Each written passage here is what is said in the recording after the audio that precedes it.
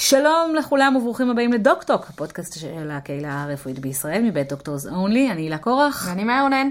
לפני שנתחיל, נזכיר לכם שלפודקאסט אפשר להזין באייטיונס, באנדרואיד, בכל האפליקציות היהודיות, וגם כל הפרקים זמינים שם להזנה, גם באתר דוקטורס אונלי כמובן. מה היום? בריאות הציבור, בפן הכי רחב שאפשר לדבר עליו. אני חייבת להגיד שהשיחה הזאת נעתי בין אופטימיות מזהירה לבין דיכאון טוטלי. את מזכירה שהקלטנו אותה לפני שאנחנו כן, אומרות שלום לכולם?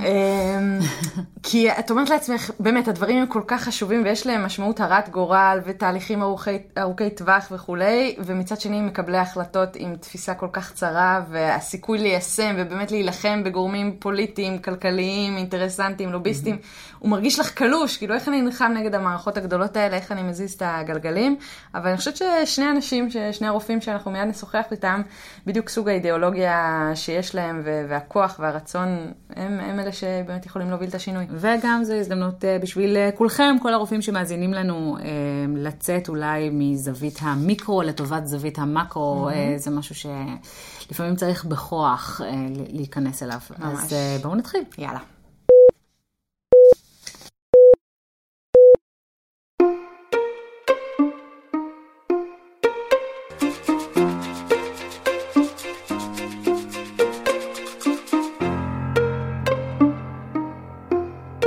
ולנושא רחב כמו בריאות הציבור, הבאנו לכאן שניים, רעיון זוגי. בפעם הראשונה, בדוקטוק.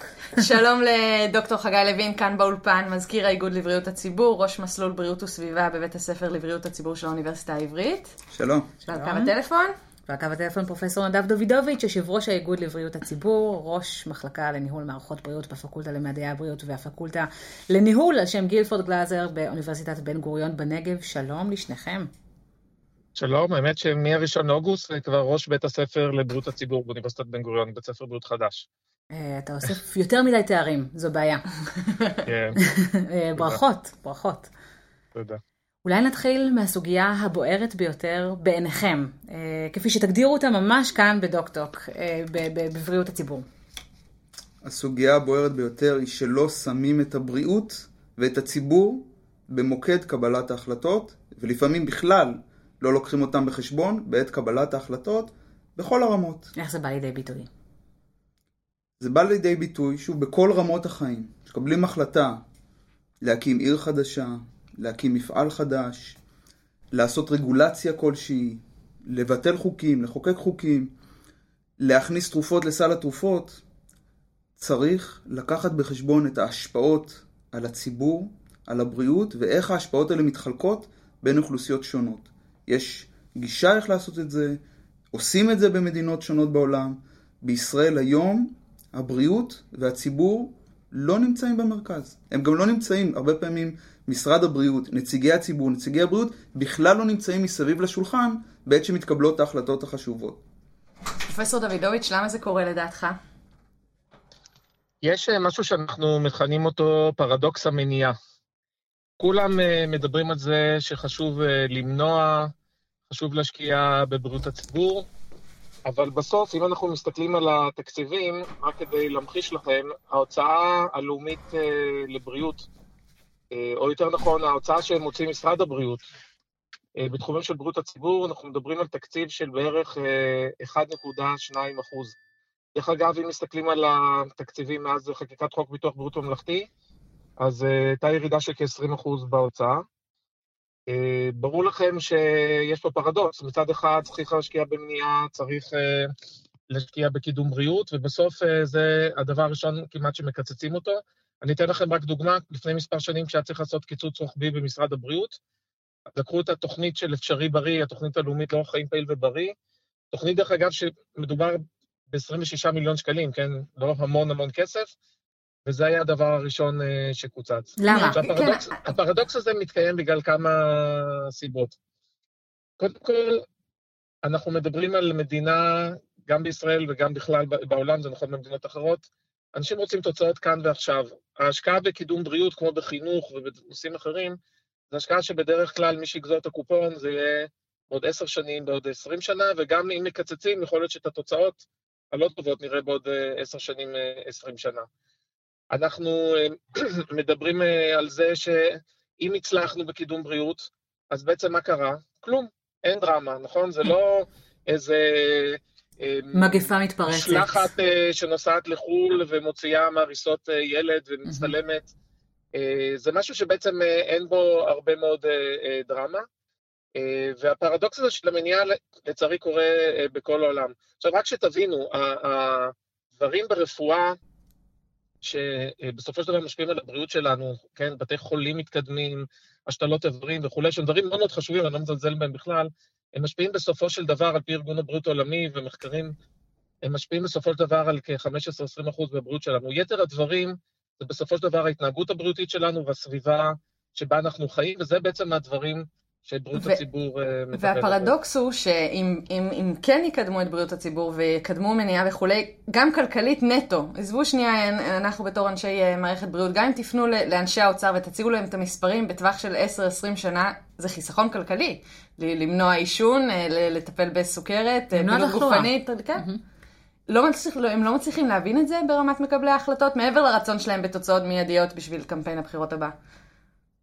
הם מבינים את זה, ולדעתי גם לפעמים גם פועלים במישורים האלה בצורה נקודתית, אבל בסופו של דבר, גם שהיינו בכנסת, והצגנו דרך אגב בהמון המון תחומים, גם את המישור הכלכלי, דוקטור חגי לוין יוכל אחרי זה לספר על הדברים הנהדרים שהוא עושה בתחום מניעת העישון, וגם שם יש נתונים כלכליים, גם בתחומים של השמנת ילדים, ודרך אגב, הדברים האלה הם נכונים, לא רק בהיבט של חיסכון כספי, גם בסופו של דבר מצמצמים פערים.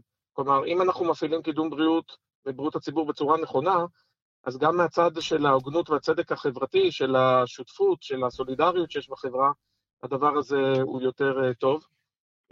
הטיעון הזה לפעמים עובד, אבל לצערי זה עובד בסוף הטווח הקצר, ובסוף כשמקצצים, ובסוף כשרוצים את הדברים, הולכים לדברים במרכאות הסקסיים יותר, כמו אותם משלחות נניח ששולחים לחול, ושוב אני נותן את זה כדוגמה, כן, זה לא הנושא שלנו היום, אבל יכול להיות שאם שולחים, מדינת ישראל הייתה שולחת כמה אלפי שירותים כימיים למדינה מוכת אסון, זה היה יותר עוזר מאשר איזו משלחת של נוירוכירורגים או כירורגים שעושים עבודת קודש, כן, אבל בסוף ההשפעה היא מאוד מצומצמת ולא מקיפה כמו בתחום בריאות הציבור.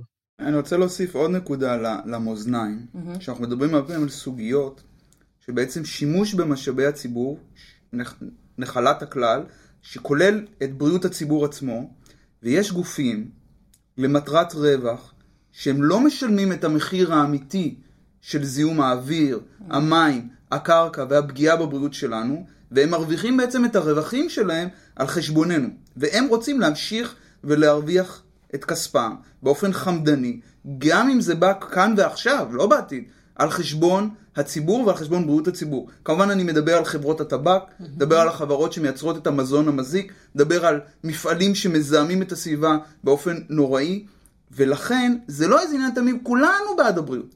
בסדר, אבל יש שכבה מאוד קטנה אגב, של אנשים טייקונים שמרוויחים את הכסף על חשבון הציבור. וזה משהו שאתם נתקלים בו לפרצוף שלכם? זאת אומרת, אתם רואים את זה בבוטות, או שזה נעשה במסתורים? זאת אומרת, כמו בכל תיאוריות הקונספירציה, הלוביסטים שמסתובבים במסדרונות ולוחשים על אוזניהם של שרים כאלה ואחרים מקבלי ההחלטות. גם וגם. אנחנו גם, כיוון שאנחנו נוגעים במקומות הכוח האמיתיים, אנחנו, אני יכול להגיד, מקבלים איומים ישירים ואיומים עקיפים. ובהחלט מרגישים את זה, בהחלט מרגישים את זה. למרות שהיית חושב במיוחד עם טרנד הבריאות שלפי דעתי בשנים האחרונות צובר תאוצה אמיתית. השאלה איזה קהילות הוא סוחף טרנד הבריאות הזה. איזה מה? איזה קהילות, כלומר איזה מגזרים בחברה הוא סוחף טרנד הבריאות הזה. נראה לי דווקא את השכבות של מקבלי ההחלטות בסופו של דבר. אנשים רוצים לדעת מה לאכול כדי להיות בריאים יותר, מה לא לאכול, מה לא לעשן, מה לא לצרוך. הסוגיה שאתם מעלים כאן היא חשובה, כי גם כאן נוצר איזשהו פרדוקס, לצערי הרבה פעמים מכוונות מאוד מאוד טובות, דווקא נושא קידום הבריאות, והפוך אולי ממה שאמרתי מקודם, אם עושים אותו בצורה לא נכונה, יכול לייצר פערים חברתיים. ואני חושב שהנושא של השמנה ועישון זה הנושאים שמביאים את הדוגמה הכי טובה. במשך שנים אנחנו כבר משקיעים בנושא של מניעת עישון, והדגש לצערי הוא הרבה פעמים דגש הוא מאוד מאוד אינדיבידואליסטי, מאוד פונה לבן אדם, אומר אתה מעשן, אתה לא בסדר, אתה צריך לשנות את דרכיך, אומר לבן אדם אתה שמן, אתה צריך לשנות את דרכיך, ואת אופן הפעולה הזה, שהוא מאוד אינדיבידואליסטי והרבה פחות מערכתי, וגם הרבה פעמים מתמקד בטיפולים תרופתיים להורדה במשקל, או טיפולים תרופתיים למניעת עישון, ששוב, כל דבר שהוא מוכח מדעית זה בסדר גמור, אבל כשהולכים בצורה הזאת ולא הולכים בצורה שהיא משנה את הסביבה לסביבה שהיא בריאה יותר, שמאפשרת לנו בחירות בריאות יותר, מה שמייצרים באופן פרדוקסלי זה פערים. פיקוח על שמנת מתוקה. אנשים שמשאירים יותר, הם יותר נענים לקריאה הזאת ולטרנדים האלה, כמו שדיברתי עליהם קודם, והיום אנחנו קוראים לזה לפעמים healthy lifestyle, ויש מגזינים. זה גם יקר, אוכל בריא או אוכל יקר יותר, אין מה לעשות, יותר יקר ממקדונלדס. אבל יש מה לעשות, יש מה לעשות. מערכת התמריצים שנוצרת היא מערכת תמריצים שיותר משחקת לידיים של התעשייה, ואנשים שמשאירים יותר, הם יותר נגישים לדברים האלה, ואז היום אנחנו יודעים שאנשים שהם עשירים יותר, הם יותר פחות עם עודף משקל, פחות עם השמנת יתר, וגם פחות מעשנים, ואז בלי כוונה יצרנו מערך של קידום בריאות שמונע משיקולים מסחריים, לצערי הרבה פעמים, הוא מייצר גם פערים בבריאות. בואו נצלול לתוך הסוגיות עצמן, ואולי בראש ובראשונה עישון, כי זה באמת הדבר המובהק ביותר, וגם אולי ההצלחה הגדולה ביותר בעולם של בריאות הציבור, והעובדה, כל מה שקרה בעשורים האחרונים מבחינת החשיפה לעישון, והירידה בעישון לפחות במדינות המפותחות. מה המצב של ישראל כרגע, ואיפה המאבק הכי גדול שלכם בתקופת הזמן הנוכחית בתחום הזה? ישראל נותרה הרחק מאחור, לעומת ההתקדמות המרשימה במדינות אחרות.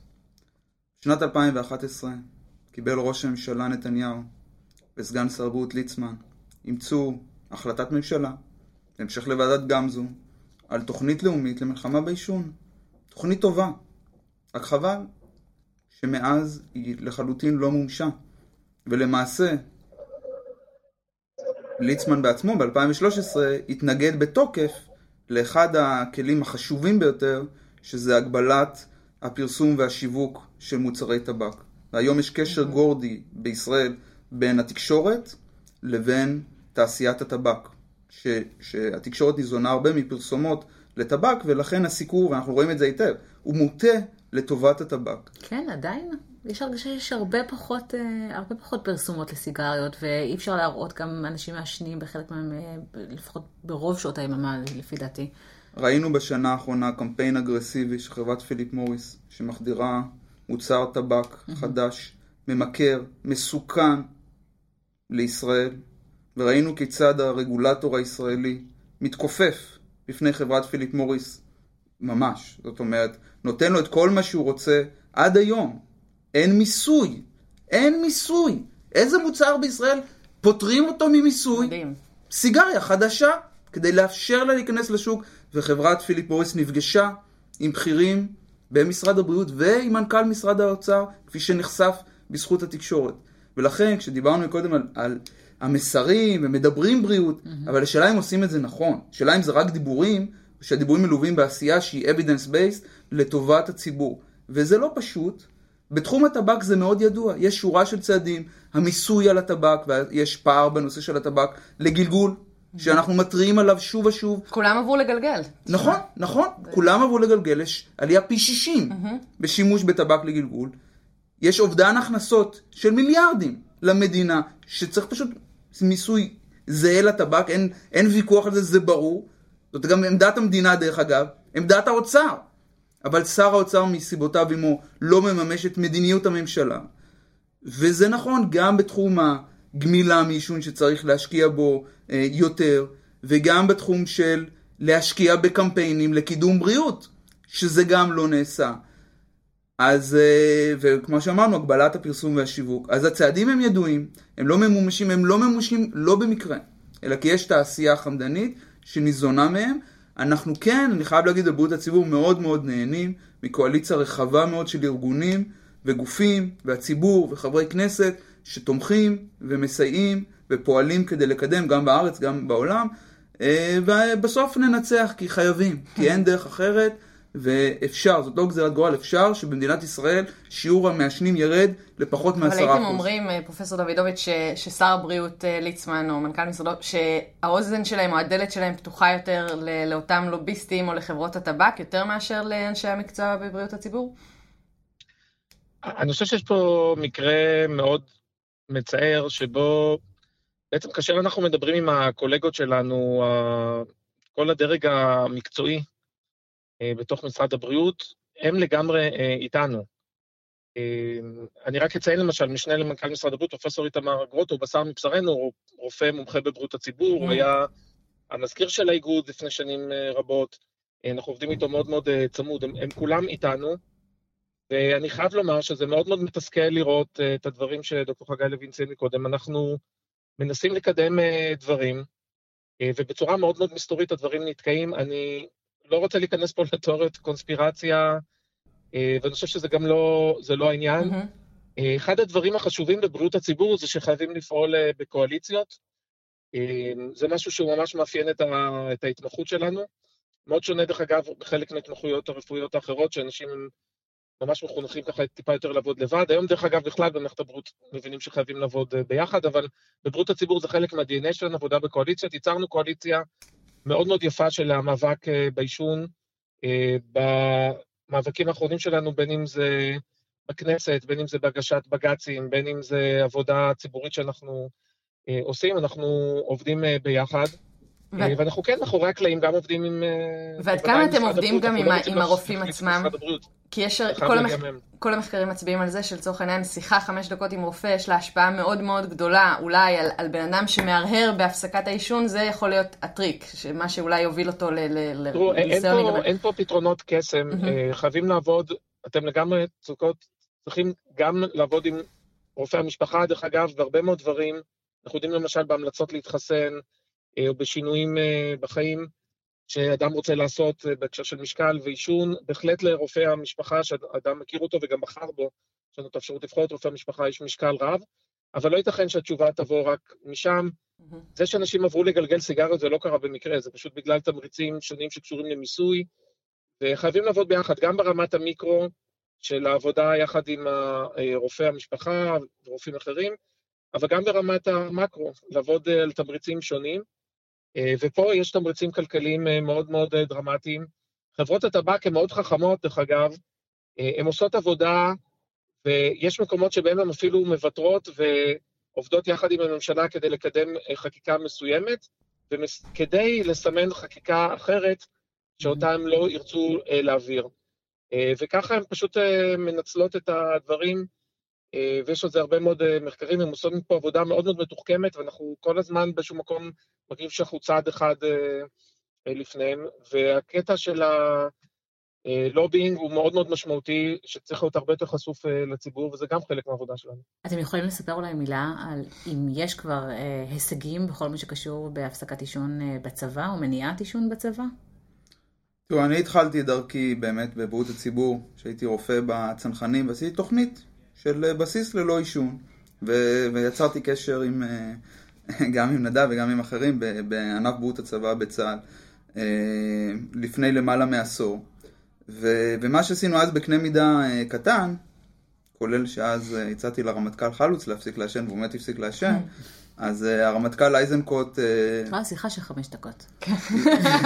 אימץ את זה בגדול, את ההצעה שלנו, של איגוד רופאי בריאות הציבור וגופים אחרים, ליצור צה"ל נקי מעישון, ובאמת בהובלת חיל הרפואה נעשים מאמצים מאוד משמעותיים, שינוי כיוון משמעותי בצה"ל, ליצור צבא נקי מעישון. זה נעשה בצורה חכמה ובשלבים. בשלבים, וזה צריך להיות בשלבים, צריך להרגיל את הציבור. הצבא הוא חלון הזדמנויות. הוא חלון הזדמנויות לקידום בריאות. אפשר או לגרום למצב שהצבא מעודד עישון, ואנחנו רואים תופעות, כי עשינו מחקרים שראינו בצבא, ראינו שלמשל פינות הישיבה הן תמיד פינות עישון, אז אם אתה הולך לשבת אתה כבר מעשן, ומצד שני אפשר לייצר מציאות שבה סיגריות הן לא נגישות, הן יקרות, המפקד נותן דוגמה שהוא לא מעשן, ואין פרסומות לסיגריות, והחיילים לא מתחילים לעשן, ואולי אפילו מפסיקים לעשן, מקבלים שירותים, כמו שעושים תוכנית גמילה מעישון בעזרת הודעות SMS, בצבא, מפסיקים לעשן דווקא בשירות הצבאי. אז אפשר לעשות, אני כן רוצה להגיד על מה שאמרת מקודם, מאיה, לרופאים כן יש תפקיד חשוב ביותר. הרופאים הם השגרירים של הבריאות, יש האמון הכי גבוה מכל המקצועות, הוא עדיין לרופאים, אנשים מקשיבים לרופאים שלהם, ולכן כן, השיחה הקצרה הזאת היא חשובה, וחשוב שהרופאים לא יתעסקו רק בטיפול במחלות, אלא גם יעסקו במניעה, כי יש להם את היכולת להשפיע, ואחד הדברים אני וגם נדב וגם חברינו באיגוד, הכי חשובים שאנחנו עושים, זה ללמד בריאות הציבור לסטודנטים לרפואה ולרופאים, ואנחנו גם הרבה פעמים לומדים מהם. אז זה בהחלט חלק מאוד חשוב במאבק לקידום הבריאות. שאלה של אחד מהקוראים של דוקטורס אונלי, שרוצה לשאול, ותאמין שזאת שאלה מעניינת במיוחד, על רופא שמתבייש בזה שהוא מעשן, אבל, וניסה כבר כמה פעמים להפסיק לעשן ולא הצליח, והאופציה היחידה היא כמובן להשתתף בסדנה, אבל הוא לא מרגיש בנוח להיות בסדנה הזו יחד עם מטופליו. אז האם האיגוד עושה משהו באמת אולי בפורום רפואי, סגל בלבד, משהו בסגנון הזה שיכול לעזור לו להפסיק לעשן? שאלה מצוינת שיש לה כמה מרכיבים. קודם כל, לכן ההסתדרות הרפואית, אני חייב להגיד, דיברנו מכל מחויבות פוליטית, ואנחנו שמחים שאידלמן נבחר לנשיא ההסתדרות הרופאים העולמית. כן. ההסתדרות הרפואית ואיגודי הרופאים השונים משתפים איתנו פעולה בצורה יוצאת מן הכלל, בכל היוזמות לטובת בריאות הציבור, ובין היתר נפתחה סדנה לגמילה מעישון ייעודית לרופאים בהרי, עם מענה במיוחד לצרכים של הרופאים, כולל הנושא הזה של הפרטיות מול המטופלים וכן הלאה. והמקצועיות שלהם, זאת אומרת, הם כקהל שרואה את הדברים, מבין את הדברים אחרת. אז בהחלט צריך לתת מענה ספציפי לכל אוכלוסייה, כולל לאוכלוסיית הרופאים בכל דבר, ובוודאי בגמילה מעישון. רופא שמתבייש, זו סוגיה קצת ששוב, אני דווקא חקרנו הרגלי עישון בקרב סטודנטים למקצועות הבריאות, ובקרב רופאים וכן הלאה. מצד אחד, רופא, כן, אתה גם נותן דוגמה אישית, אי אפשר להתחמק מזה. אנשים מסתכלים עליך ולומדים לך, וכולם קל להם לתת את הדוגמה הזאת, הנה גם הרופא מעשן. וזאת באמת סוגיה, כן, אני חושב שרופא שמעשן, זאת בעיה. הבריאות והעישון הם לא הולכים ביחד. אני כשהלכתי עם ילדי הבכור, ארד, לרופא מצוין, הכי ידוע ברחובות, רופא מצוין, והערכתי שהוא מעשן, לא הייתי מסוגל ללכת אליו, לא מסוגל ללכת לרופא כזה. ולא רוצה שילד שלי יחשף לעישון הכפוי שהוא פולט, שהוא בודק אותו בנשימה. אבל הבעיה היא לא כל כך ברופא, אלא צריך שוב לייצר לו את המערכת שעוזרת לו, וכשיש בית חולים נקי מעישון, וזאת סוגיה בפני עצמה, קל הרבה יותר לרופא לא להיות מעשן. אם מעשנים בסביבת העבודה ויש פינות עישון וזה קל לעשן, המעשנים רובם תומכים באיסור עישון במקומות העבודה. אז שוב, צריך לייצר בתי חולים נקיים מעישון, זה מקל לעשן, צריך למצוא פתרונות. אני זוכר בתוכנית שלי של הגמילה מעישון בעזרת הודעות SMS, היו לי גם רופאים, כי התחלנו תוכנית, גייסנו בהדסה, שמאוד נהנו מהפורמט הזה שלא צריך לבוא לסדנה וכן הלאה. אנחנו גם פנינו לוועדת הסל בפנייה מנומקת שמסבירה, נכון, היום יש הצעה שניתן לקבל תרופה יעילה לגמילה מעישון, ללא צורך בליווי אינטנסיבי. זאת התרופה היחידה היום בישראל שנדרש השתתפות בסדנה כדי לקבל אותה. כן. עכשיו, נכון שזה יעיל יותר וזה עדיף, גם סדנה, ואני בעצמי הלכתי סדנות לגמילה מעישון, אני מאוד בעד הסדנות, הם כלי מצוין, אבל לא לכולם זה מתאים. בגלל הזמן, בגלל הזמינות, בגלל הפרטיות, כל מיני סיבות. ולכן, כדי להגדיל את ה-reach, להגדיל את הנגישות של הטיפול, נכון גם לאפשר למי שרוצה לקבל תרופה, עם ליווי של ייעוץ מרופא למשל, ייעוץ אישי, ולא חייב להיות אינטנסיבי, זה עדיין עדיף מאשר לא לקבל את התרופה בכלל. אז שוב, לאותו רופא אנחנו רוצים למצוא פתרונות של ליווי טלפוני, ליווי ב-SMS, ליווי על ידי רופא, ולא רק ליווי בסדנה, וכולל גם לפתוח את סדנה בהסתדרות הרפואית. ועדת סל התרופות מתכנסת, ועד כמה לכם יש שם אמירה, השפעה על הדיונים שם ועל קבלת ההחלטות? לצערי לא מספיק. אמנם חלק מחברינו יושבים שם, אנשים אולי לא יודעים, אבל דוקטור אסנת לוקסנבורג שמרכזת את כל הנושא הזה שנים רבות, היא במקור רופאת בריאות ציבור, כמו שהזכרתי משנה למנכ"ל פרופסור תמר גרוטו, רופא מומחה בבריאות הציבור. אנחנו ביקשנו בצורה רשמית להצטרף לוועדה, ולצערי לא נענינו. התשובה הייתה ככה תשובה יחסית כללית.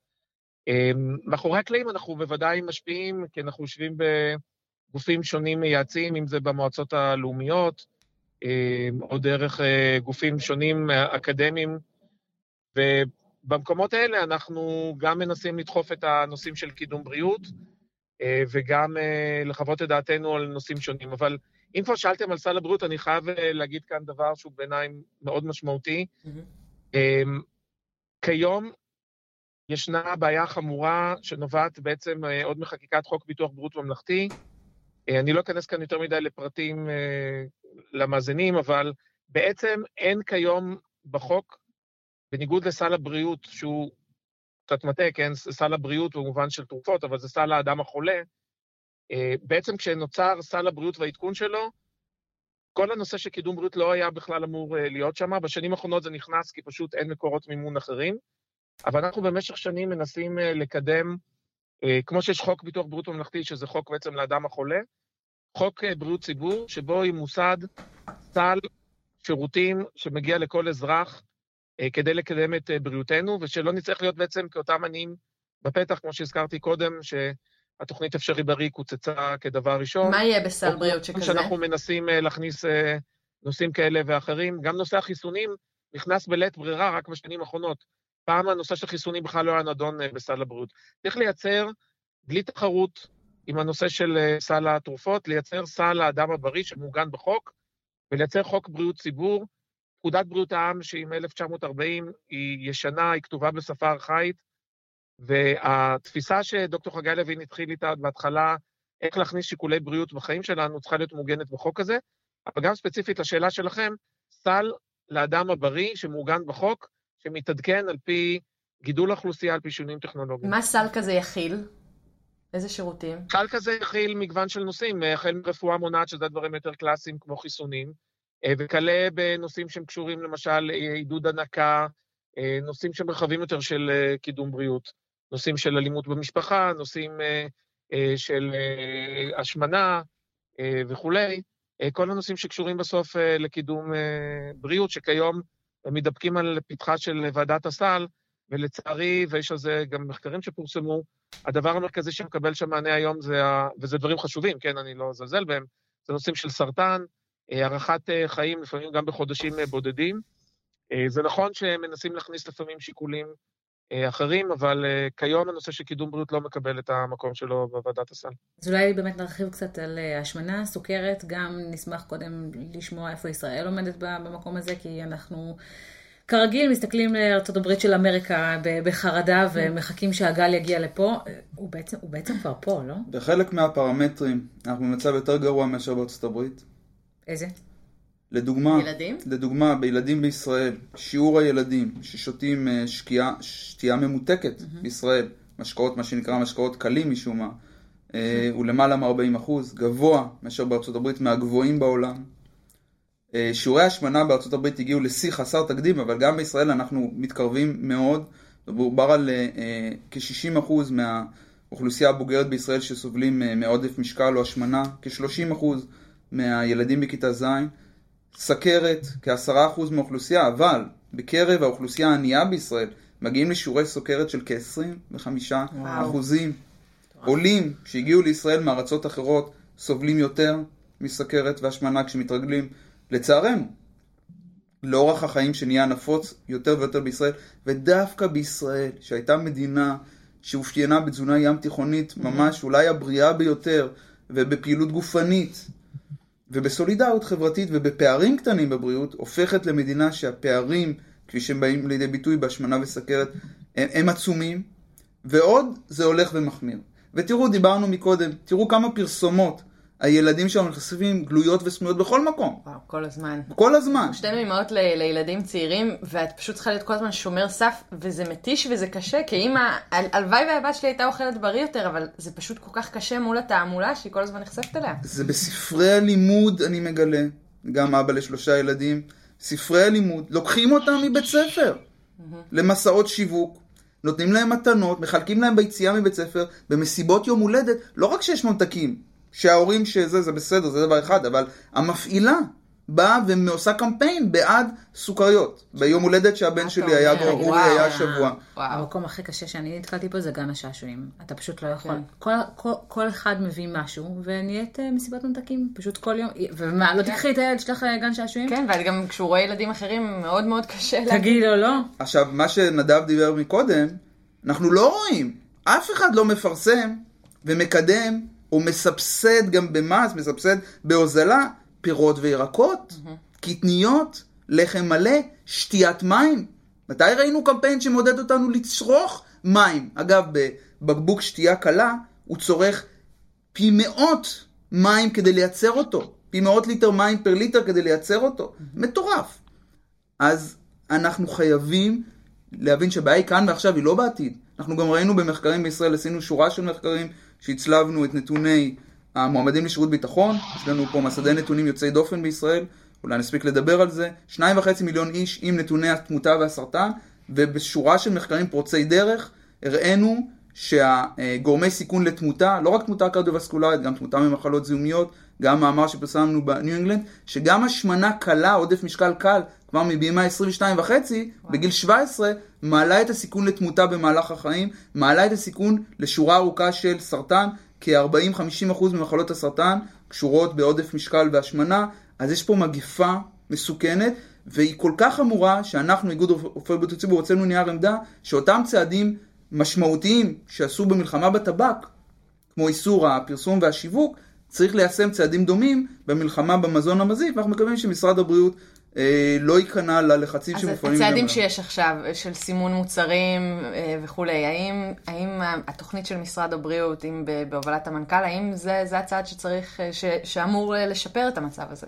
זה ממש לא מספיק. אנחנו, כפי שבוועדה גם הומלץ בוועדה, רק הומלץ לדחות את זה, חייבים למסות מוצרים מזיקים ולסבסד מוצרים בריאים, כדי שבסוף העניים במיוחד שבאים לבחור, הם חייבים לשקול את השיקול הכלכלי המיידי, יהיה להם קל לבחור, קידום בריאות זה לבחור, לאפשר מסגרת שמאפשרת לבחור את הבחירה, הבריאה הופכת אותה לבחירה הקלה, וזאת לא המציאות היום, וסימון, אבל אם אין לך כסף, אז מה יעזור לך הסימון? הוא לא מספיק. עכשיו גם הסימון, זה סיפור אחר, אבל אם יש מסעות פרסום במקביל, זה לא עובד. אנחנו חייבים לעצור את הפרסום והשיווק המטורף, שהילדים שלנו נחשפים. אני לא מצליחה להבין איך זה כל כך קשה כאן, לעומת מה שקורה נגיד בניו יורק.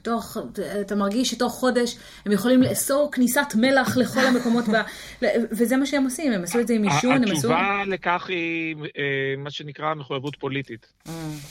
ואנחנו יודעים בבריאות הציבור שבלי ההובלה של משוגעים לדבר ושל מקבלי החלטות, ודרך אגב, לשים את זה, זה לא רק שר הבריאות, כן?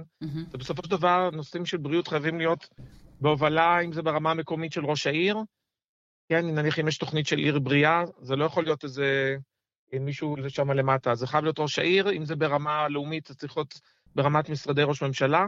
יש מדינות שעשו רפורמה, והתחום של בריאות הציבור הופרד מהנושאים של ניהול בתי החולים, ניהול מערכת הרפואית, שזה נושא מאוד כבד שדורש הרבה קשב, ובסוף לא מגיעים לתחום בריאות הציבור, וזה הופרד, ואז הנושא של בריאות הציבור, הוא שם תחת משרד של ראש הממשלה, בתפיסה הזאת של בריאות לכל, תפיסה שמדברת על זה שבעצם הבריאות מושפעת מכל המשתנים החברתיים הכלכליים, כשבסוף התובנה כאן, כמו שאתם אמרתם בעצמכם מקודם, שמדובר פה על חשיבה של אסטרטגיה חברתית כלכלית.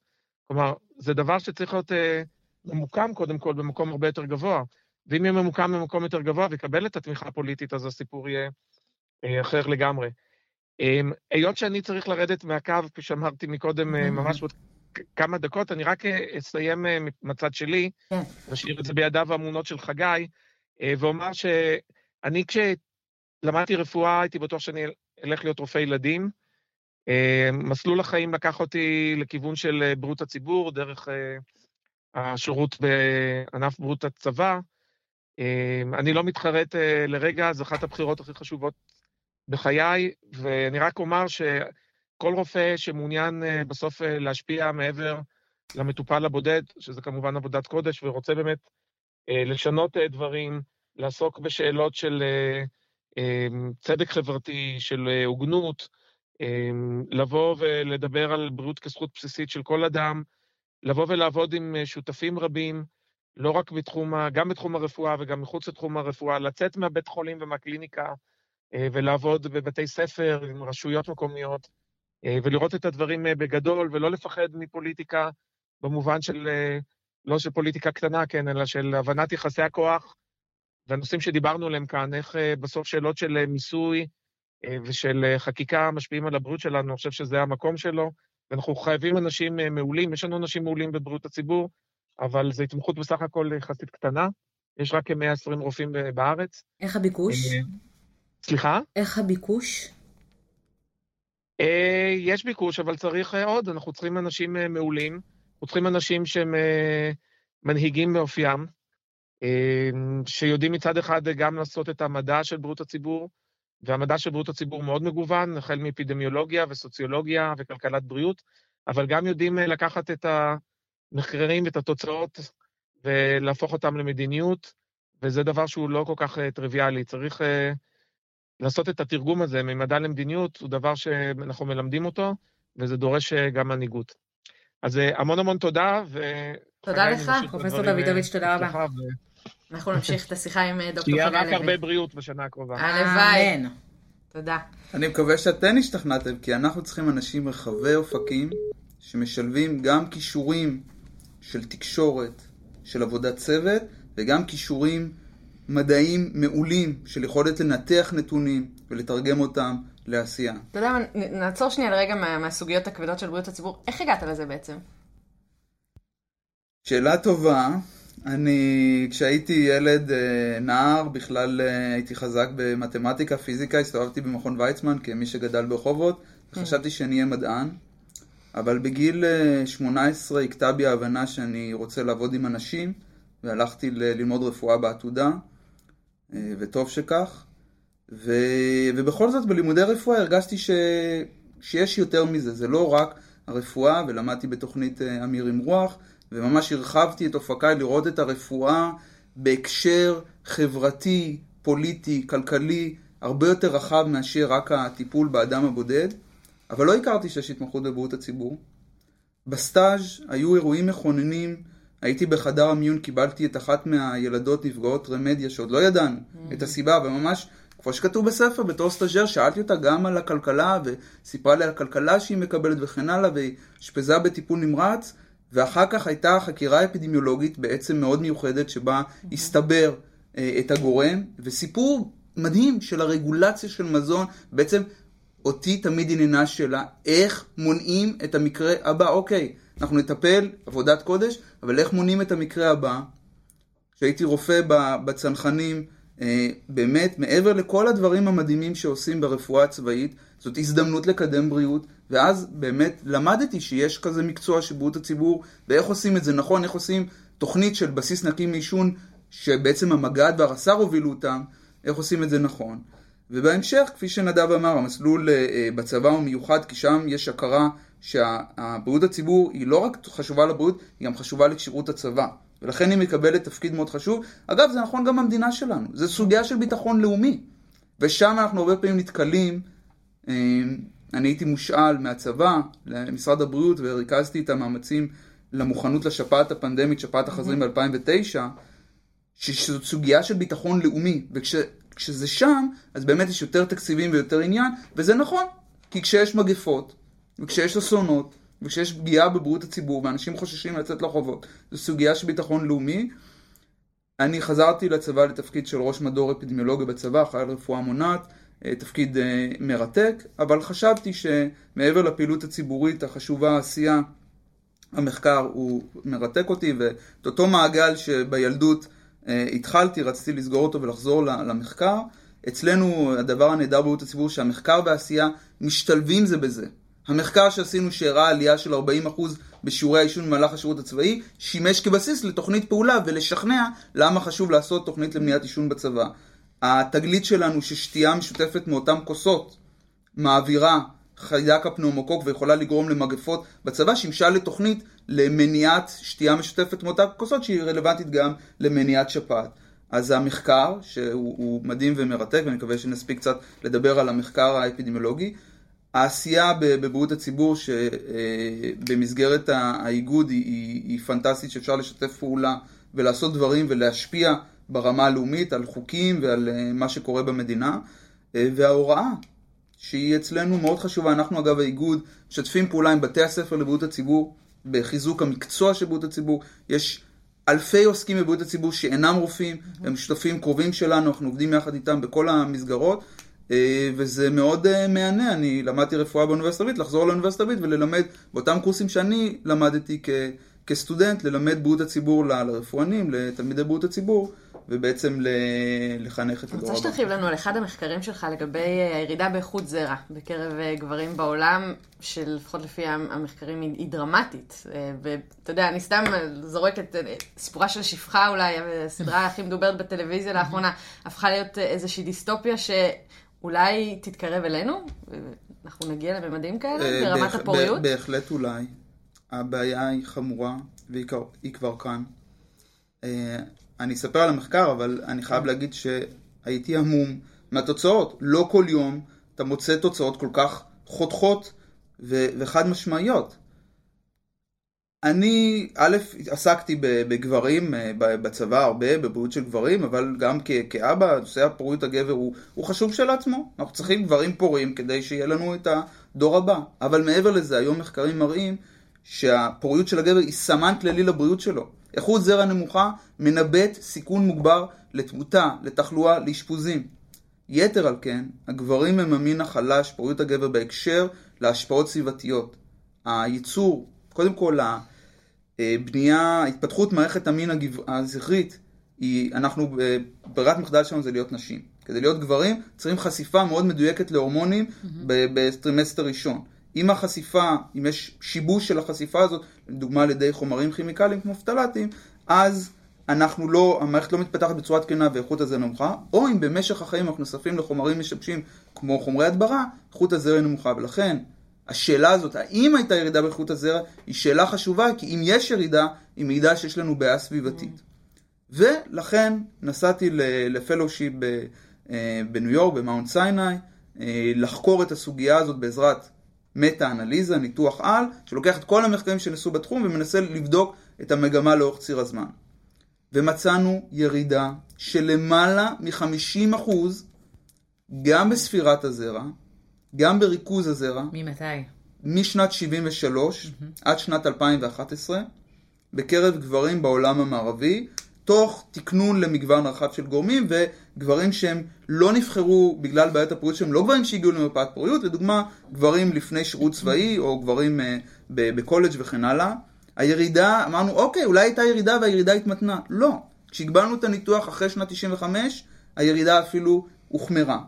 עכשיו, אפשר לעשות ספקולציות, ועשו, והמחקר הזה זכה לתעודה חסרת תקדים בעולם, אחד מהמאמרים שהכי הוזכרו ברשתות החברתיות אי פעם, מכל המאמרים שפורסמו אי פעם, ואני גם התראיינתי עליו הרבה מאוד, והוא גם עכשיו זכה למאמר מערכת בעיתון אחר, ב-BMJ, אבל מעבר לזה, המטרה שלנו שהמאמר באמת יחולל שינוי, שנבין שבמקום לפתור את הבעיה על ידי הזרקת הזרע לביצית, ששוב זה מאוד חשוב לזוגות שמחפשים פוריות וכן הלאה, צריך לתת להם מענה, אבל חייבים לחפש את השורשים לבעיה. אפשר אבל לעצור את הרכבת הזאת? עכשיו, בדיוק, כולם צועקים עכשיו על המכשיר שדרכו הם שומעים את הפודקאסט הזה ואומרים, אבל איך, מה אנחנו עושים לא בסדר? אז בוא נסגור מעגל, בוא נחזור לשאלה הראשונה ששאלתם בתחילת התוכנית. איך? על ידי זה שנשים את הבריאות במרכז. אנחנו לא שמים אותה במרכז. היום, כשיצרן מייצר מוצר חדש, עם כל מיני כימיקלים, כולל מוצרים שהתינוקות שלנו נחשפים אליהם, והמזון שאנחנו אוכלים, והעטיפות של המזון שאנחנו אוכלים, והאוויר שאנחנו נושמים, אבל הכימיקלים במיוחד, לא בודקים באמת את ההשפעות ארוכות הטווח של החשיפות לחומרים הללו. והיום אנחנו מבינים שלא רק בטוקסיקולוגיה, לא רק the dose make the poison, אלא בטח בחשיפות שהן הורמונליות, גם במינונים זהירים יכולה להיות השפעה, ולכן the timing make the poison. ובמיוחד, במיוחד, צריכים להגן על נשים הרות, כי העובר המתפתח הוא רגיש ביותר, ובעצם ההתחלה טובה לחיים נקבעת בתקופה העוברית. אבל מה לעשות? תגיד לי מה לעשות. אני אעשה, אני מבטיחה.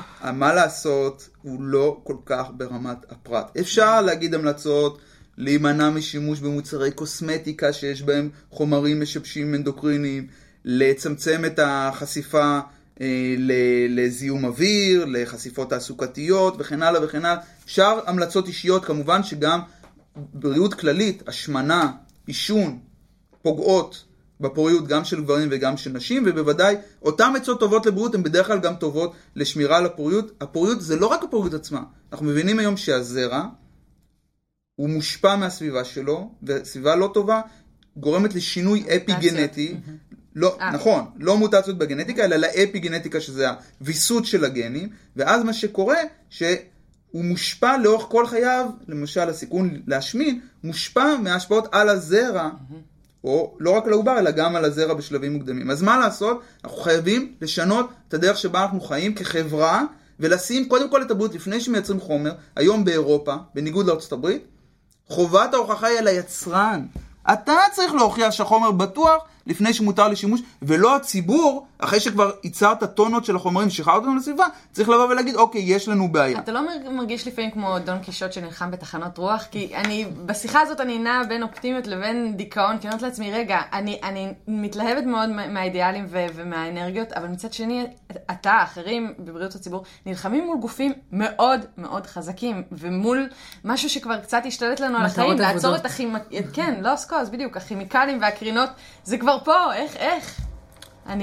קודם כל, תמיד אבא שלי אומר, תמיד צריך גם לתת בדיחה, כן? אז שני סוחרי נעליים נסעו לאפריקה, אחד שלח הודעה, אין סיכוי לעשות עסקים, כולם כאן הולכים יחפים. השני שלח הודעה, סיכוי מצוין לעשות עסקים, כולם כאן הולכים יחפים.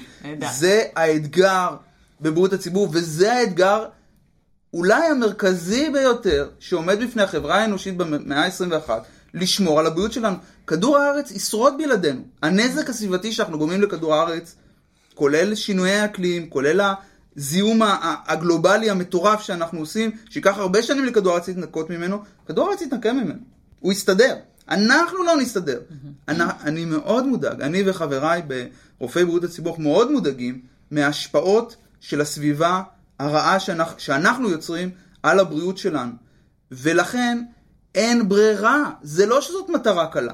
פשוט אין ברירה. אנחנו חייבים ללכת, מי שרוצה להשפיע בגדול, חייב ללכת לשורשים של הבעיה, והשורשים, אני אספר לכם סיפור אחר, כשהייתי סטאז'ר, טיפול נמרץ, פעוט שבלה חומר ניקוי בבית, וסבל מנזק חמור לדרכי הנשימה והעיכול, ותיאמנו לו ניתוח בארצות הברית וכן הלאה, סיפור רפואי מאוד מורכב. אני הלכתי שאלתי את האמא, איך זה קרה? והיא סיפרה לי, הוא זחל, והגיע לארון ושתה. עכשיו, זה לא מקרי שהוא ערבי, בסדר? זה קורה יותר. הבקבוקים היה צריך חוקה בסגירה, ובאמת אחר כך גיליתי ופעלתי עם ארגון בטרם שאפשר לחוקק חוק לחייב את הסגירה. אבל למה בכלל אנחנו מחזיקים כאלה חומרי ניקוי רעילים בבית שלנו? בשביל מה? בשביל מה אנחנו צריכים חומר? כולנו מרגישים ששמים את החומר הזה שהוא לא נעים לנו. זה החומרים שאנחנו צריכים שיהיו לנו בבית, הם מזהמים את הבית שלנו, מזהמים את הסביבה. אז אנחנו צריכים לעשות שינוי גישה, ולשים את הבריאות שלנו במרכז, ושוב, הרופאים יש להם פה תפקיד קריטי, כי הם אלה שיכולים להוביל את השינוי הזה, בסוף אנחנו... אבל הרופאים בעצמם הרבה פעמים לא בריאים. כל המחקרים של הרי פעם בשנה, רוב הרופאים לא בריאים. הם מעשנים, הם לא מתחסנים לשפעת, הם לא פעילים גופנית, הם עובדים מ-8 בבוקר עד 10 בלילה. הם אוכלים ואני לא מדברת על המתמחים. שלא לדבר על זה שבבית חולים בשישי שבת, כל מה שאתה יכול לאכול זה רק ממתקים. אתם ממש מרימות לי להנחתה. ואני חקרתי את הנושא הזה, אני גם מרכז הדסה בית חולים מקדם בריאות, ויש... עלול להיות מתח בין הרפואה לבריאות. זה עלול להיות, זה מקצועות משלימים ושונים זה מזה. אבל קודם כל, במחקרים שעשינו בהדסה, הרופאים שומרים על הרגלי בריאות טובים יותר. כן, יש שיפור? רק כ10% מהרופאים מעשנים. בסדר? זאת אומרת, זה בפירוש פחות מהאוכלוסייה הכללית. יש איזשהו... זה דיווח עצמי? זה סוגיה נכונה בפני עצמה, אבל... הרופאים, זה לא שאני לא חושב שהרופאים הם במצב יותר גרוע בהכרח מהאוכלוסייה, אבל אין ספק שקודם כל, וזה מה שאנחנו תמיד בתוכנית של קידום בריאות בבית חולים, קודם כל צריך לדאוג לעובדים. נכון, אם מחנכים את הרופאים, דרך אגב זה קצת דומה לחיילים, אם מחנכים אותם שהם לא צריכים לדאוג לבריאות שלהם, מחנכים אותם לא טוב. רופא חייב לדאוג לבריאותו כדי להיות רופא טוב יותר. רופא שהוא, לצערי וראיתי כאלה, שהוא שמן מכדי לעבוד בניתוח, זה פוגע לו ביכולת הניתוחית שלו. או רופא שהוא מכור לניקוטין ובגלל זה הוא לא יכול לעבוד את שעות העבודה, פוגע במקצוע שלו וגם פוגע בבריאות שלו. אנחנו רוצים שהרופאים שלנו יעבדו הרבה מאוד שנים, ולכן המאמץ לקידום בריאות מאוד חשוב, וזה לא נעשה, אין ספק, בית חולים הוא סביבה, לצערי, לא מספיק טובה כלפי העובדים, לא מספיק טובה כלפי הרופאים, צריך ליצור ולתת לגיטימציה למתמחה לישון כמו שצריך, וכמובן לכל רופא, אבל זה הכי בא לידי ביטוי אצל רופאים, לתת לרופאים לאכול צהריים ולאכול ארוחות מסודרות. הם אוכלים 5 דקות והולכים, אני סתם מסגרת הלימודים מתלווה לפעמים לרופאים, זה תנאי שירות באמת הגרועים ביותר, ואני מדברת על אנשים מבוגרים, בני 50-60, הם יוצאים ל5 דקות הפסקת צהריים שבה הם גונבים איזה קרואסון. אז תשמעי סיבה לאופטימיות. אנחנו עשינו סדנה מסכמת של הבית ספר לבריאות הציבור, של הסטודנטים שלנו, על האוניברסיטה העברית מקדמת בריאות וקיימות. ועשו סקר בקרב הסטודנטים וכן הלאה, ואמרו הסטודנטים, אין לנו זמן לאכול, במיוחד בסטודנטים לרפואה, שלומדים הכי הרבה. ובעקבות ההמלצות של דוח של סטודנטים, האוניברסיטה העברית החליטה שעה במערכת, כל יום, שעה קבועה, שאין לימודים, יש הפסקת צהריים, ואז אוכלים צהריים. והיום הסטודנטים, by hook and by crook, מ-12 ל-1 יש להם הפסקה, לא יעזור כלום. זה רבע שעה שאתה מנסה איכשהו לגמור משהו. אז אנחנו יכולים להיות השינוי, ושוב אמרת, יהיה אתה השינוי שאתה רוצה לראות בעולם. אם אנחנו אומרים שצריך לעסוק בפעילות גופנית, אנחנו לא יכולים לא לעשות, אנחנו יכולים שצריך תזונה בריאה, צריך לאפשר את התזונה הבריאה. אז אפשר לעשות את זה, זה קשה מאוד, אבל זה מה שכיף, שיש אתגר. טוב, נראה לי שאי אפשר, אבל אתה יודע, לנהל שיחה על בריאות הציבור בלי לדבר על העובדה ש-winter is coming. אני רוצה להגיד בעניין הזה, הייתי בניו יורק לפני חודש, והדבר שהכי התחשק לי כשחזרתי לארץ זה לעשות חיסון שפעת. למה? כי בסופרמרקט שהייתי עוברת בו כל יום לקנות את הדיאט קולה המאוד לא בריאה שלי, בדרך לקופה, כשעמדתי בתור 5 דקות, היו שלטים כל 10 סנטימטר, לא מגזימה, האם כבר עשית חיסון לשפעת, האם כבר עשית חיסון לשפעת, זה נכנס לי תת הכרתי וזה עבד מדהים, ואמרתי איך בארץ אין בכל פינה, בכל סופרמרקט את הפרסומות האלה, איך היא תעשי חיסון לשפעת? אני קיבלתי מהקופה מכתב. יפה. קודם כל יש התקדמות, וקודם כל אני חייב לספר, החוויה האישית שלי כרופא במאונט סיני, ששם, אם אתה מקבל תזכורות, ואומרים לך ומכנסים את כל הצוות להגיד, התחיל מבצע חיסון שפעת, בואו להתחסן, ומנהל המחלקה הולך וכן הלאה, אבל מעבר לזה, מי שלא מתחסן לשפעת עד תאריך מסוים, מחויב ללכת עם מסכת פאף כל החורף, בטיעון שהוא עלול להידבק ולהדביק מטופלים. שזה טיעון בעייתי, אבל עובדתית, שיעורי החיסון עלו למעלה מ-99%, מהרגע שיושמה המדיניות הזאת. אז אנחנו בהחלט צריכים לשקול מדיניות כזאת שהיא נותנת את הנאג', נותנת את הדחיפה הזאת לפעולה הנכונה. אתה שומע על אחוזי המתחסנים בקרב צוותים הרפואיים בארץ, עושים את זה גם לפי בתי חולים, זה שערורייה. יש בתי חולים שפחות מ-50, פחות מרבע. באמת? כן. וואו. מתחסנים לשפעת. איך זה משהו שהאיגוד יכול בכלל לקבל? קודם כל, אנחנו בעד צעדים ככל האפשר, סינגור, פישור, אפשור, זאת אומרת, שוב, צריך להפוך את זה לבחירה הקלה, ומחקרים שעשינו בישראל על למה, לדוגמה, לפעמים בציבור החרדי מתחסנים פחות, לא בגלל שהם לא רוצים להתחסן, הם רוצים מאוד להתחסן, אבל קשה, שיש לך 9 ילדים, קשה כבר להביא את הילד התשיעי, גם לנו קשה עם הילד הראשון, השני והשלישי, קשה את הילד התשיעי להביא לטיפת חלב להתחסן. אז צריך להנגיש, וכמו שאמרת, שאם בבתי המרקחת, ואגב, הולכים לכיוון הזה, שתי רוקחת, והנה, עכשיו הרוקחים התחילו לחסן לשפעת, אז יש צעדים בכיוון, צריך לעשות הרבה יותר כפי שאמרת, אבל צריכים אולי לחשוב קצת יותר רדיקלי, במובן הזה של, כפי שאמרתי עם המסכה, לחשוב בצעדים הללו.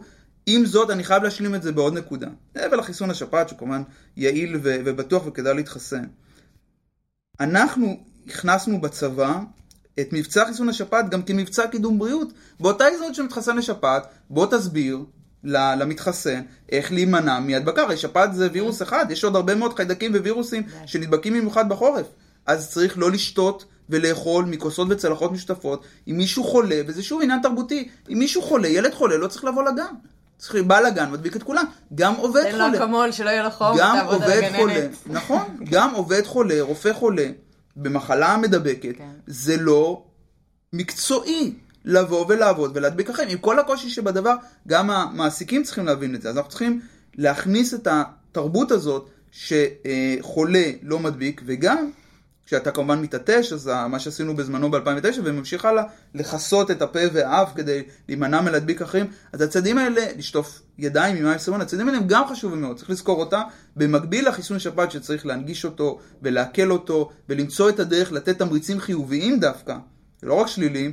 לדוגמה, אנחנו בהדסה מחלקים מדבקה יפה, התחסנתי. עכשיו יש נראות, מדבקה יפה, המטופלים והעובדים רואים, הנה, הוא התחסן, אז גם אני מזכיר לי ללכת להתחסן. אז אפשר גם לחשוב על צעדים חיוביים ולא רק על צעדים שליליים, אבל צריך גם וגם.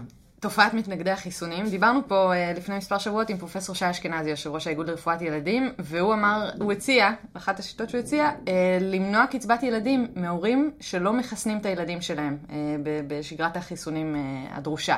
מה דעתך על צעד כזה? מה העמדה של בריאות הציבור? איך כן גורמים לזה שיתחסנו? קודם כל פרופסור אשכנזי איש יקר וגם עסק לא מעט בבריאות הציבור, ויש לנו הרבה שיתופי פעולה עם רופאי הילדים. אנחנו היינו רוצים שצעד כזה יהיה ממש הצעד האחרון שבאחרון שבאחרון. בסדר? זה מורכב גם מבחינת הזכויות, וגם לא רק ההיבטים, וכשאנחנו מדברים על סוגיה בבריאות הציבור, צריך לשקול את כל השיקולים. שיקולים לא רק ה-evidence based, שמזה מתחילים, אבל גם שיקולים כלכליים ופוליטיים וארגוניים ואתיים ומשפטיים וכן הלאה. זאת אומרת, יש פה מגוון רחב של שיקולים. לכן סוגיה כזאת, בסוף זה בפרטים הקטנים. אז יש פער בין להפוך את הברירת המחדל שאתה מתחסן, לדוגמה, ההבדל בין opt-in ל-opt-out. אומרים, כולם מתחסנים, אתה לא רוצה להתחסן, אתה צריך להתנגד באופן אקטיבי. בצורה כזאת, מעט מאוד התנגדו. אגב, יש מעט מאוד מתנגדי חיסונים. פחות מ1%. אבל עושים הרבה רעש. נכון, אבל פחות מ1% מתנגד. רוב הציבור, רוב המוחלט שזה, אגב, אחוזי ההתחסנות בישראל הם מאוד גבוהים.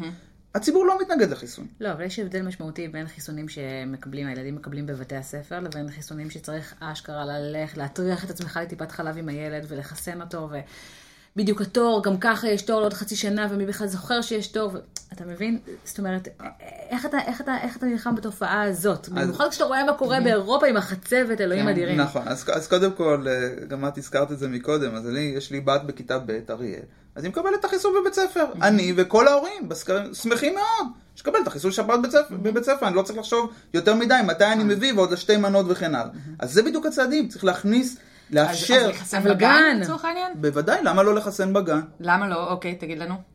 זה צעד שאתם אולי מנסים לקדם. זה המקום שמלקקים כל דבר. נחלק את זה לכמה דברים. אנחנו מנהלים, ונדב לא הספיק לדבר על זה, אנחנו מנהלים מאבק, קודם כל לא הכל מאבקים, גם יש דברים בשיתופי פעולה, וזה לא הכל מאבקים, אבל מנהלים מאבק בנושא של טיפות החלב. כשאני הייתי בבית ספר, הייתה אחות בית הספר.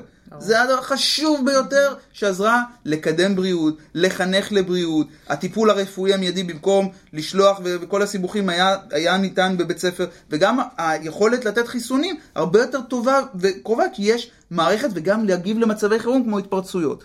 אז הסגירה של שירותי הבריאות לתלמיד קטסטרופה, פגיעה לאומית, פגיעה כלכלית לאומית שחבל עליה.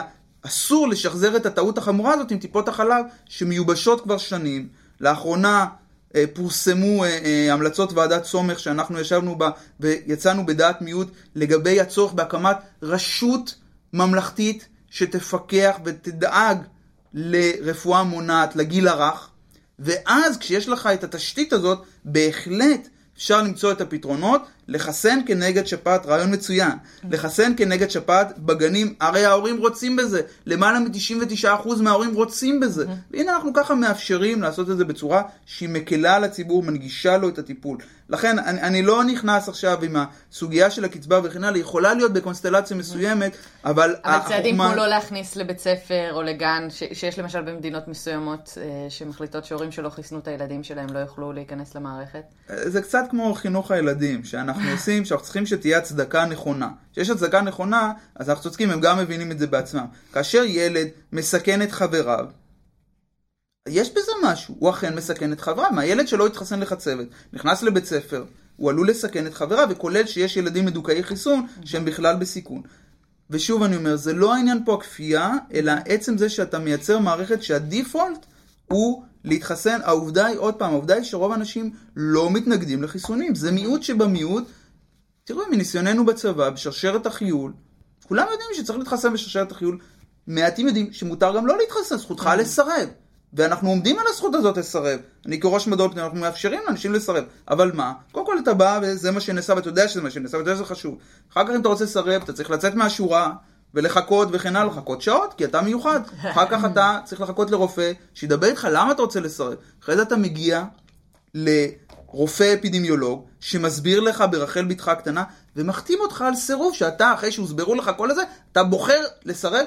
אני חייב להגיד שכשאני מדבר אחד על אחד עם אנשים, כמעט כולם מתחסנים. אחרי שהם סירבו כל חייהם, הם מסכימים להתחסן. לכן, ההתנגדות היא בשוליים. אם אנחנו ניצור מערכת ודשים את הכפייה ממש במקום האחרון, ניצור מערכת שמאפשרת לאנשים להתחסן בקלות. אגב, ליווי ב-SMS וטלפון וכו', עד כמה אתם משתמשים ברשתות החברתיות? כי לצורך העניין, אני חושבת נגיד שהנקה הפכה להיות דבר פופולרי ביותר, גם בזכות, כן, תמונות של סלבריטאיות שמראות איך הן מניקות את התינוקות שלהם וכו'. עד כמה זה כלי חשוב בבריאות הציבור בשנים האחרונות? הוא כלי מרכזי ביותר. אנחנו בבריאות הציבור, הוא תחום מאוד דינמי, מאוד מתפתח, הוא נוגע בציבור. ואנחנו צריכים להגיע לציבור איפה שהוא נמצא. ואם הוא נמצא ברשתות החברתיות, אז צריך ללכת בעקבותיו, אם זה פייסבוק, אינסטגרם, טוויטר, צריך ללכת איפה שהציבור נמצא. זה מאתגר אותנו כל הזמן להיות דינמיים. אנחנו עוסקים בנושא של דיג'יטל הלס. עשינו מחקר שעכשיו פרסמנו על שימוש בגוגל טרנדס, בחיפושים בגוגל, כדי לנטר מגפות. והראינו שבעצם היה אפשר לראות את ההתפשטות של נגיף הזיקה, על ידי ניטור של החיפושים אחרי הזיקה בברזיל ובמדינות אחרות. אנחנו חייבים להיות שם, חייבים לנטר את המידע, חייבים לשלוח מסרים לציבור דרך הרשתות החברתיות, דרך הכלי התקשורת המודרניים, ולכן אנחנו חייבים שיתוף פעולה עם אותם מומחים שיודעים יותר טוב מאיתנו איך עושים את זה. ולכן, שוב, המורכבות של המקצוע שלנו שהוא נדרש להתעדכן כל הזמן, אגב זה נכון לכל הרופאים, והרופאים היום, וגם בזה אנחנו עוזרים ועוסקים עם רופאים אחרים, נדרשים ליצור תקשורת עם מטופליהם, כולל סוגיות אתיות ומקצועיות כבדות משקל, באימייל, בוואטסאפ, בפורומים, כן, זה חלק מהעשייה הרפואית היום, צריך לדעת איך ללמוד את הנושא הזה, להעריך אותו כמו כל דבר שאנחנו עושים, ולהשתפר בו. תודה רבה, דוקטור חגי לוין, היה מעורר השראה, כן. ורק בריאות לכולנו. תודה רבה, באמת, בריאות לכולם. תודה רבה לאמרי הדר, עורך התוכנית, ולכל הצוות של דוקטורס אונלי. כל הפרקים, נזכיר, נמצאים באייטיונס, באנדרואיד, בכל אפליקציית פודקאסט אפשרית, וגם באתר של דוקטורס אונלי. יש שם שיחות עם פרופסור רוני גמזו ופרופסור ארי שמיס וחוקרת מכון ויצמן מיכל שוורץ ורופאים בכירים נוספים. אתם מוזמנים להאזין. אנחנו נשתמע בתוכנית הבאה של דוקטוק. ביי ביי. ביי.